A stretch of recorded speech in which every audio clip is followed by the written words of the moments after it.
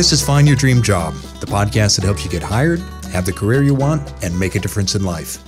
I'm Mac Pritchard, your host and publisher of Mac's List. I'm joined by my co-hosts, Ben Forstag, our managing director, and Jenna Forstrom, our community manager. This week, we're talking about how women can shatter the glass ceiling. Our show is brought to you by Hack the Hidden Job Market, the new online course from Mac's List. As many as 8 out of 10 job openings never get advertised. Is your dream job one of them? Learn how to uncover hidden jobs and get noticed by the hiring managers who fill them. Visit maxlist.org/course.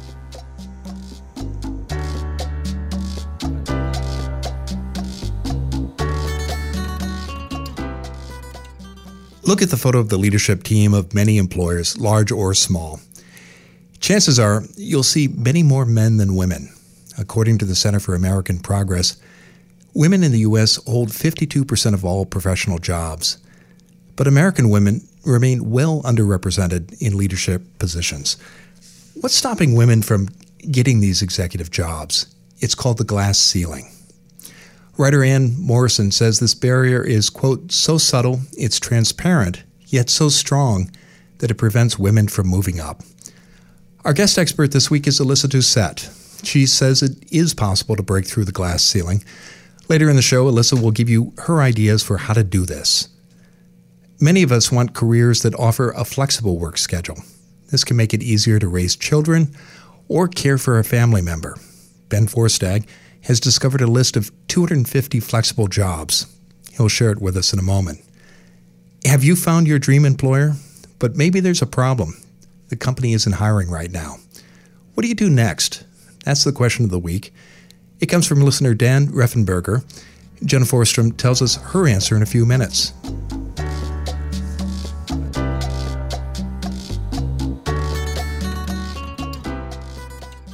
But first, as always, let's check in with the Mac's List team. Jenna, Ben, I'm curious, how have you two seen the glass ceiling operate in your own careers? Well, I'm not operating in the top echelons of corporate America, so I don't see the barriers, at the very top for women there. But certainly throughout my career and throughout my life, I've seen plenty of examples where women have faced undue burdens that men don't have to face in the job market. And that you see it all the time. I remember one job I had where there was a discernible difference between how women were treated, particularly young women, versus how men were treated in the organization, where it was okay for men to speak up and say things at staff meetings, but women, when they did, got the reputation of being difficult to manage and not helpful. I think sometimes people think the glass ceiling is like the very apex of your career or of jobs out there, but I think it kind of exists on every level of the job market. Well, I would say my experience has just been growing up and going to business school and just having it drilled into my head that I will statistically make less money just because I'm a girl. And honestly, in all of my jobs, I've been pretty lucky where I don't feel like someone's making more money than me because they're male, but I've definitely had lots of conversations at happy hour with other women, and we just kind of have the same drama, and we get asked random questions. And the Mac's List team has gone to conferences, and I'll just make comments no one tries to hug Mac or Ben, but people feel the need to hug me when I meet them. And it's just if two guys wouldn't do that, why would you think it's okay to do that to me? So just small things like that girls just have to, or women have to deal with. One example I saw earlier in my career, and I continue to see examples even today, but it really struck me when I was working in Boston in the early 80s for a nonprofit group.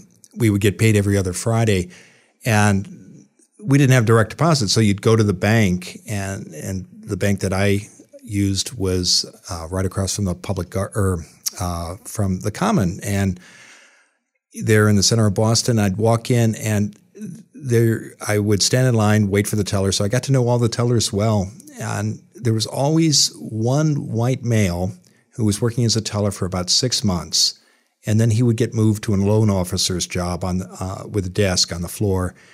And then 6 or 12 months later, you'd see him up on the second floor where the senior leaders were. But the other tellers, who were all women or people of color, they never made that move. And it was just a very striking example for me, even then, 35 years ago, of the glass ceiling and how it operates. Well, thank you both. Now, let's turn to Ben, who every week is out there searching the nooks and the crannies of the internet, looking for tools, books, and websites you all can use in your job search and your career. Now, Ben, tell us, what have you found for our listeners this week? So this week, I want to share a resource called the Flex Jobs 250, the companies with the most flexible jobs. This comes from the website FlexJobs, which I've actually talked about in a past show, but this is specific list that they've produced for 2016. And it's the companies that have the most flexible work arrangements. So the reason I'm bringing it up on this show is, as we all know, women tend to be the ones who take responsibility for caring for children and taking time off to go care for older relatives as well, and just general family issues. And so flex scheduling is a big need for women. And one of the things that the experts say is one of the things that holds back women is when organizations are not flexible like this, when they can't take time off either for short-term or long-term family needs.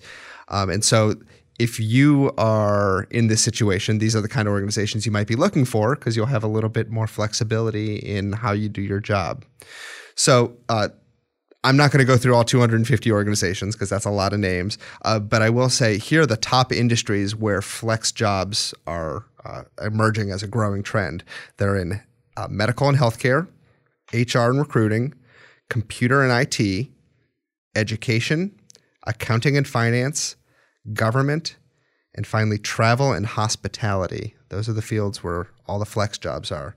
And the Flex Jobs website actually says that they've seen a 75% increase in the number of flexible jobs posted in their own database just over the last 2 years. And about 80% of U.S. companies currently offer some form of flex work arrangements, which is a really good thing, I think, for everyone involved, men and women. So this is, again, on the Flex Jobs website. It's the 250 companies with the most flexible jobs, and we will have a link to it in the show notes. Great. Well, thanks, Ben. And I imagine even if there's not a company in your area, that it sounds like a good source for ideas for the kinds of jobs that do offer flexible schedules. Yeah, and I think it's worthwhile just looking through some of the ways they define flexibility as well, because it might give you some ideas of, oh, this is something that's important for me or something I'm looking for in another organization that might not be on this list. Okay. Well, great. Well, if you have a suggestion for Ben, please write him. You can reach him at ben@maxlist.org, and we'd be thrilled to share your ideas on the show. Now let's turn to you, our listeners. Jenna Forstrom, our community manager, is here, and she joins us to answer one of your questions. Jenna, what do you have for us in the MaxList mailbag this week? Today's question comes from Daniel Reifenberger. He also goes by Dan, for the record, who asks, Hi, my name's Daniel from Boulder, Colorado.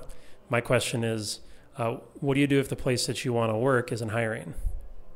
This is a great question, and this is where networking comes into play, right, guys? So you need to stay on top of mind to these hiring managers and just go to events where their company thought leaders are speaking at, and going to networking events that you know that the company is going to be at, and just become chummy buddies with anyone and everyone who works there. So check their LinkedIn, see if you have any common connections, and just keep on top of their job postings and talking to their hiring manager and trying to just become friends with them so that you have the opportunity when a job posting becomes available or a hidden job becomes available, you're top of mind with that company. So how about you guys, Mac and Ben? Do you have any other thoughts?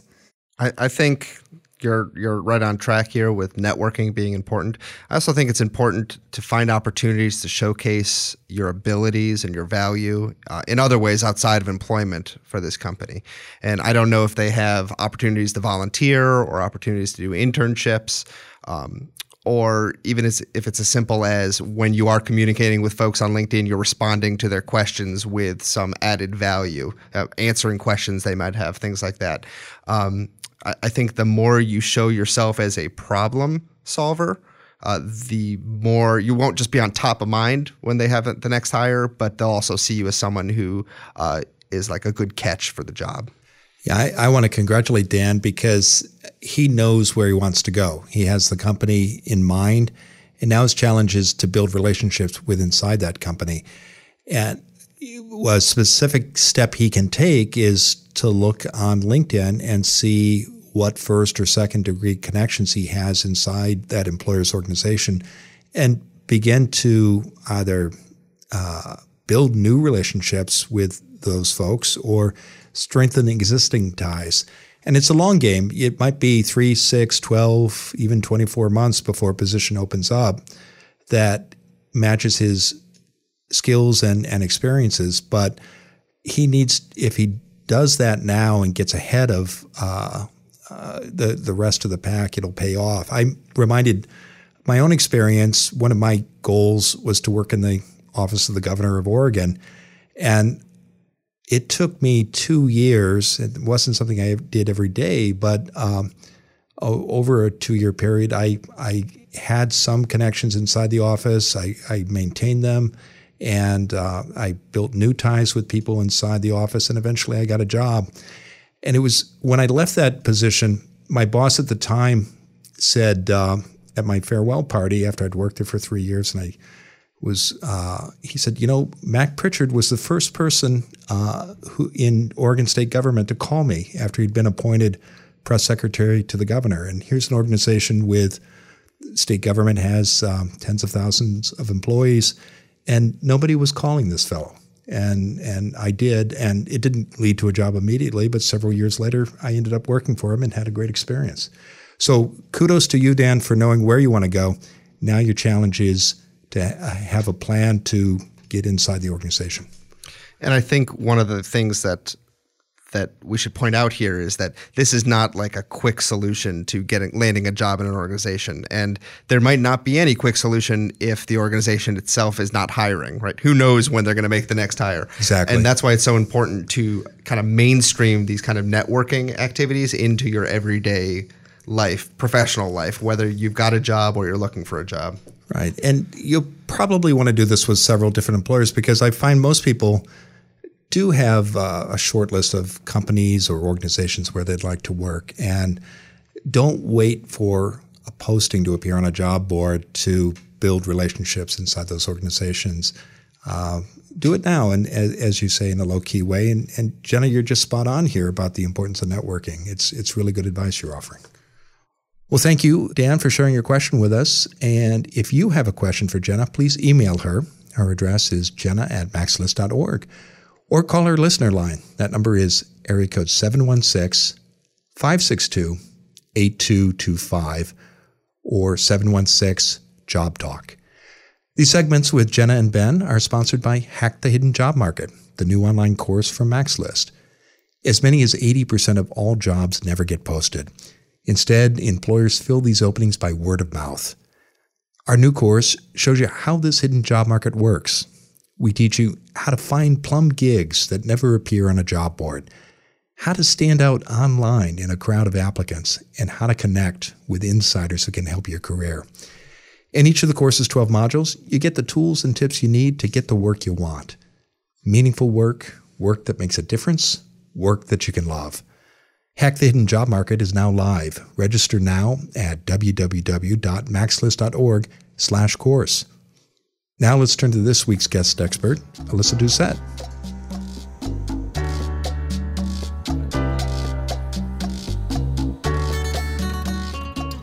Alyssa Doucette is a freelance writer and editor.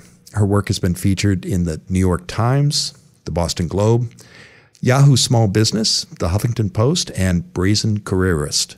She hosts the weekly podcast Writer's Rough Drafts and writes the syndicated column Shattering Glass on Forbes.com. She joins us today from Prague, the capital city of the Czech Republic. Alyssa, thanks for coming on the show. Thanks so much for having me and adjusting your recording times to be able to have me from the tundras of Europe. Well, we're happy to move across time zones to get the best people to serve our audience. So it's a pleasure to have you here on the program. Now, our topic this week is how women can shatter the glass ceiling. Let's talk about the glass ceiling, Alyssa. What is it, and how does it affect women's careers? The glass ceiling is something that I wish I knew off the top of my head where it kind of originates from. Anyone in the audience who might be able to comment on the post or anything, that would be fascinating.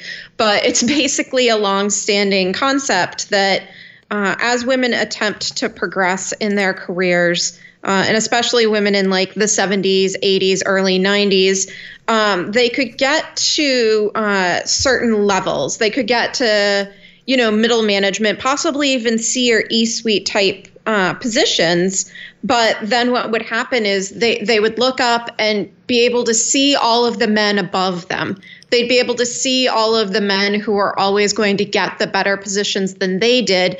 And the theory was that, the metaphor is that those men were on the next level up, and you were kind of looking through a glass ceiling at them, wanting to be where they are. They can see you. There's not really an understanding why there's a difference, but still women are never able to kind of push through and get to that next level because there's a sheet of pure pane glass there that's going to keep them away. But they always can kind of see in and kind of see what's there. So the idea goes back to the late 1970s, and but tell us, it's still very much a problem today, isn't it? Yeah, it's changed a fair bit, I think. I personally like to think there's kind of more and more, if you think of a pane of glass, especially if you think of like a windshield. If anyone watched, Beyonce's Lemonade video, when you take a baseball bat to a windshield, it doesn't immediately shatter. It's tempered. And so you kind of get all of the pieces in place, but that piece of glass is still there until there's been enough hits at it to really break through.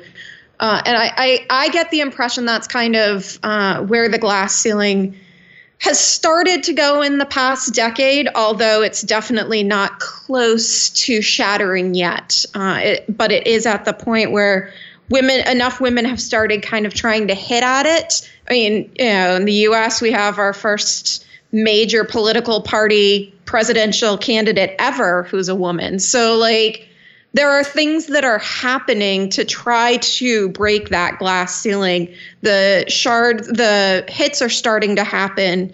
The fractures are starting to happen, but we definitely haven't broken through it yet. So let's talk about those hits and how you can create those shards. What can women do in their own careers to break through the glass ceiling? Well, I'm definitely a believer in kind of, I didn't realize that I was part of, it's either like next generation or new wave feminism. Someone informed me that's what my thought school was. So I guess I'll go with it for now because it's easy to classify. But I definitely don't think we're at the same point of, the 70s, 80s, and 90s where yelling and screaming and having to constantly be activists for women's rights is going to get us any progress. We've kind of gotten to the point where that stuff it isn't as effective anymore. That's not to say that women shouldn't be talking about the effects of the glass ceiling and the struggles that they do have, but we've kind of gotten into this new place where, all right, the ground has been set by these amazing pioneering women before us who've gotten us to this point. It's really now on the backs of, the lower end of Gen X all the way down to millennials to start really, to borrow Sheryl Sandberg's quote, to start leaning in, to start trying to own their own trajectories, to doing the work, showing up, being the most exceptional version of themselves. And that's kind of the thing that we're going to see that's going to continue putting these hits in the glass ceiling is basically showing the men who are on the floor upstairs that women are here. We're right close to you. We're capable of being in the same room as you. I feel like the more women make that point known through their actions, not just through their words, the more men and companies start paying attention to that reality and start noticing the women, essentially coming up through the floor of their places. So, Alyssa, what actions do you see women take successfully in the workplace to send that message? What are some practical steps that you've seen your colleagues or leaders take in order to again, not only hit the glass ceiling, but to move through it?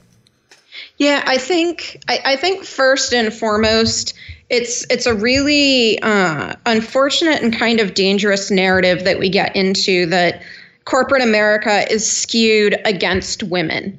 It certainly is. There's no doubt about that. But it's also it's skewed against people who don't value kind of selling their soul to make the corporation's money. So in the past, wherein women have traditionally been the people who kind of gave up whatever their careers and ambitions were to take care of families, to take care of spouses, to take care of children, there's a double side on that men haven't been able to do the things that maybe they wanted to do. They haven't been able to, Cat Stevens wrote in the 70s that his son grew up just to be like him, ignoring the world. This isn't a new concept that's come down on us. So what women really need to do is understand that paradigm, first of all. They need to understand that corporate America and their businesses and their jobs aren't out to get them just because they're women. Corporations and corporate America and businesses, unfortunately, are often out to get them because whatever their values may be are not in line with the bottom line of what's going to make the company the most money. So knowing that and understanding that and getting away from this kind of sad mentality of, well, what can I do? This is always going to be stacked against me, immediately starts making you understand the action steps that you need to take. If the company is worried about their bottom line and figuring out how to make money and figuring out how you contribute to that, then the actions that you need to take to set yourself apart and to start hitting that glass ceiling are showing how you contribute to the bottom line and how you're going to make the company money and why you're the best person for the job, regardless of what your gender is. So for me, it's always one of those things with the action is you have to understand where it comes from and then figure out what your actions are going to be. So think about what motivates your employer, and the point you're making is that it's the bottom line. What can you do to make the organization more profitable, or if you're working perhaps for a nonprofit that contributes to that organization's mission? Is there something different? I think that's good advice for any employee, whatever their gender. Is there something different that women should do in addition to that in order to overcome these barriers that are in fact based on their gender? The unfortunate thing that is very much part of the glass ceiling, and I think is what a lot of women have to deal with in this particular situation, is you do have to understand if that's the role that you want to take and that's the ambition that you want to have, that glass ceiling is still there. It's keeping down women. It's keeping down men who have those values. It's constantly skewed against you. So you really have to kind of develop a thick skin and an iron will, to be quite frank. You need to understand that, people are going to say and do things that are basically going to fly in the face of you being as successful or as apt and skilled as you are. You are going to constantly have those people who don't share the values of work-life balance, being willing to just completely railroad you to get to where they want their ambitions to be. There's, kind of the hangover from the 80s of the tiger women of Wall Street, the women who had to learn to play like men, and basically learn to railroad all of the people around them.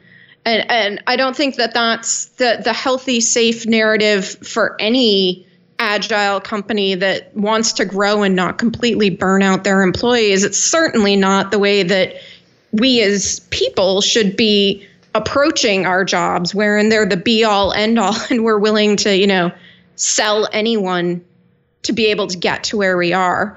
But you do have to understand and accept that as a woman, it's going to be a struggle sometimes. The odds are stacked in your favor. So you can either whine about it and be upset about it, and just completely talk about how unfair the situation is, or you can continue doing things that continue showing how amazing you are.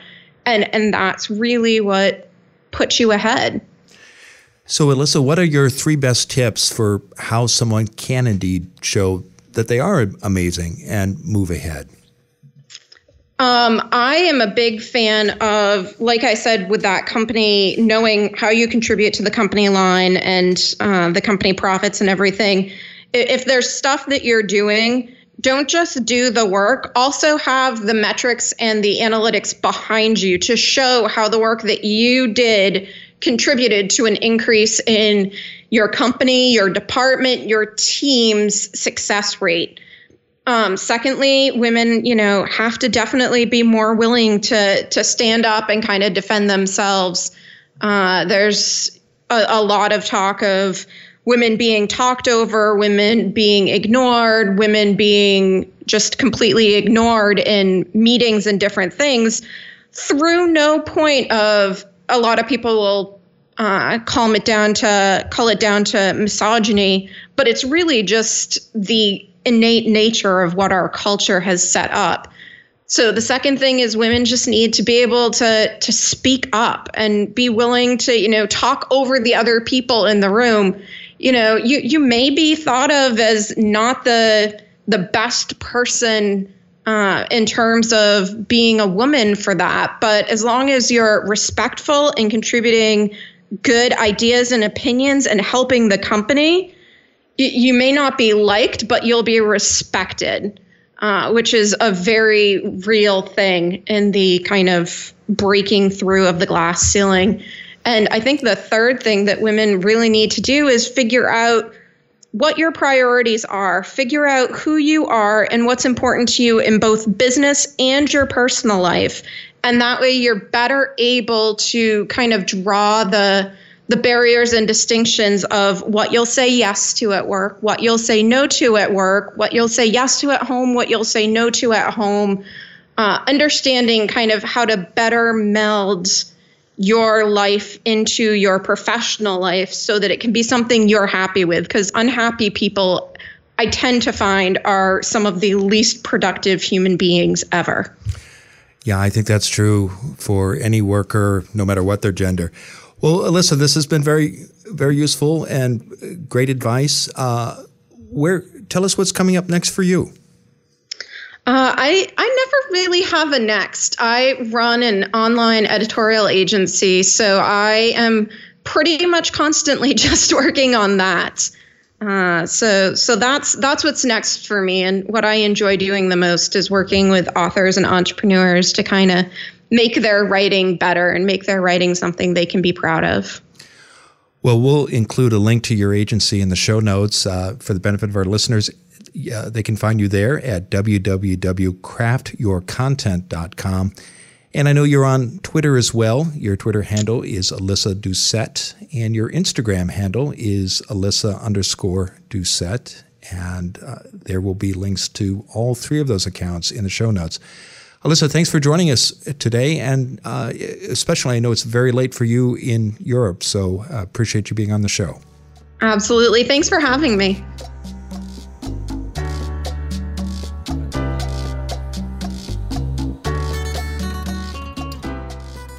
Well, we're back at the Max List studio with Jenna and Ben. what are some key takeaways that you have from that conversation? Jenna, would you like to go first? Yeah, my biggest takeaway was just to speak up and know that you're going to probably be viewed as like a pushy woman, but that's the only way that in most businesses that you're going to get heard. Like no male coworker is going to probably come over and ask for your thoughts and opinions. So you need to be very, very proactive in an almost pushy way to get your points across. The flip side of that is I work with two guys, and I'm really thankful that I feel like you guys treat me as a common person. So it's a mute point for me. But if you're working in a larger organization, definitely just constantly prove your worth and push out and get your thoughts and opinions heard, and find, I guess, like helpers, like influencers or managers that are willing to help you out and get your voice heard as well. Ben? Well, first, Jenna, let me say you're not a common person to me. You're an elite aristocrat in this office. I'm the loud, obnoxious one, whether or not I'm a woman, right? I wouldn't say that. No, we love having you here. I think, I have to be honest. I think the issue here is the insidiousness of the glass ceiling is that you're damned if you do and damned if you don't, right? That if you don't speak up, you end up being passed over. And if you do speak up, if you're a woman, you tend to be seen as being pushy or unmanageable. And fortunately for me, like that's not something I've had to experience in my life, but I know plenty of other women in my life who have, and it's a frustrating situation to be in. The one piece of advice that I thought Alyssa offered that was really good was to quantify your successes and your accomplishments with some good solid metrics, because the numbers don't lie at the end of the day. And if you have good numbers to back up the kind of value you bring to the organization, whether it's the amount of revenue you bring in, or how you've advanced the organization's mission, or how you've increased the organization's standing with customers or others, that's gold. And that's something that I think anyone, but particularly women, can hold up and to show, like, here's the value I brought to the table. Yeah, I also liked Alyssa's point about knowing the employer's self-interest. And this plays to the point you just made, Ben, which is the bottom line. But think about what is going to make your manager or your employer or their CEO or president's life easier. Figure that out, and not only document that you're doing that, but find new ways of doing it as well. And I also just want to say it's a pleasure having you here as well. Jenna, I don't think of you as common or pushy at all, but as Jenna, who's making the show great. So, aw, thanks, guys. Yeah. And this is a real issue. It's a huge problem. It's not going to go away overnight. There are things that we can do individually, but it's a big problem. I was amazed once, and it affects how we behave in the workplace. I was in a leadership program once with people from large employers across Oregon, and there was a lady who very good at her job, ran corporate communications for a healthcare organization. And she told me that she never took notes in meetings when she was early and in mid-career, because people would then ask her to type them up, and they would behave towards her as if she were an assistant. And it was just very illuminating for me to hear that, because I love to take notes. I don't think twice about it or how it might affect how people perceive me. It's a way for me to learn. And it helps me get better at my job. But if I were a different gender, I might not be taking notes. Yeah. Yeah, that's what they call privilege. Yeah.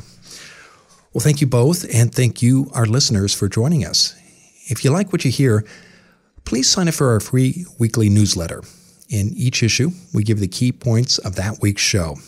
We also include links to all the resources mentioned, and you get a transcript of the full episode. If you subscribe to the newsletter now, we'll send you our job seeker checklist. In one easy-to-use file, we show you all the steps you need to take to find a great job. Get your free newsletter and checklist today. Go to maxlist.org/podcast. Join us next Wednesday when our special guest will be Ray Bixler. He'll explain why many employers now do reference checks online and what you can do about it. Until next time, thanks for letting us help you find your dream job.